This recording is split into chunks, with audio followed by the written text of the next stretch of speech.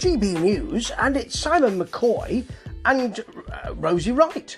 Not Rachel Wright, Rosie Wright. Where's Kirsty Gallagher? Been off for 2 weeks. Is she taking 2 weeks holiday? Is she back tomorrow? I've done a bit of looking at this, and she's certainly working at Smooth Radio at the moment, so there's no announcement that she's left, but a bit fishy, ain't it? Oh, and here they are having to do the weather, because they haven't got a weatherman. Hallelujah, no weatherman at GBN. Not today, anyway.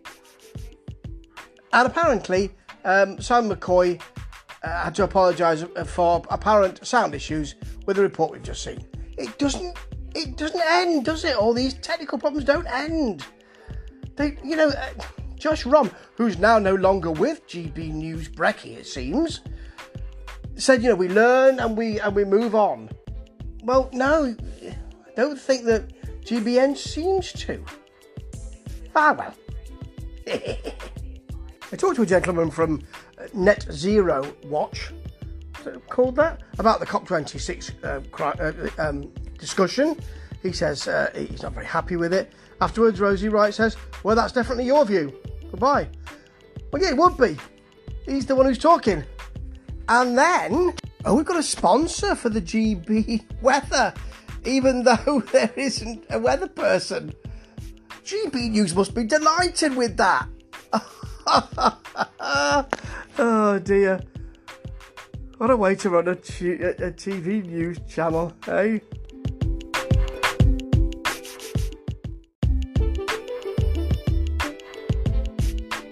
I've just been looking at the Barb figures for October.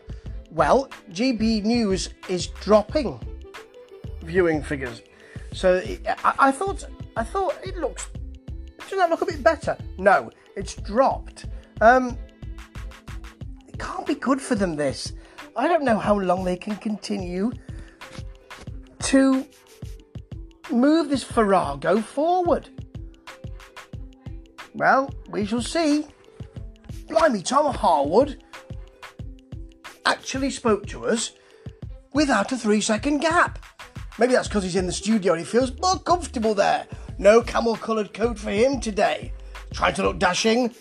But I have to say that he's really strobing against the blue background. It doesn't work well with him. This it's just boring at best. Appalling at worst. And here we've got Rosie Wright, who we've just seen on GB Brekkie, telling us what we've just seen on GB Brekkie. Oh dear. Why are they bothering with this news report just after they've done a news programme? Well, I say news, it's in inverted commas, of course, as most things are with GB News. And here we've got him talking to people at COP, doorstepping them, all of that nonsense. It's the usual kind of thing from him. Him shouting at people and then moving on to someone else not wearing his mask properly, it looks like to me, all that kind of stuff. It's disappointing, really. But then Tom Harwood is disappointing.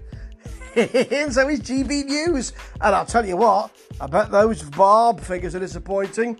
Ta-ta.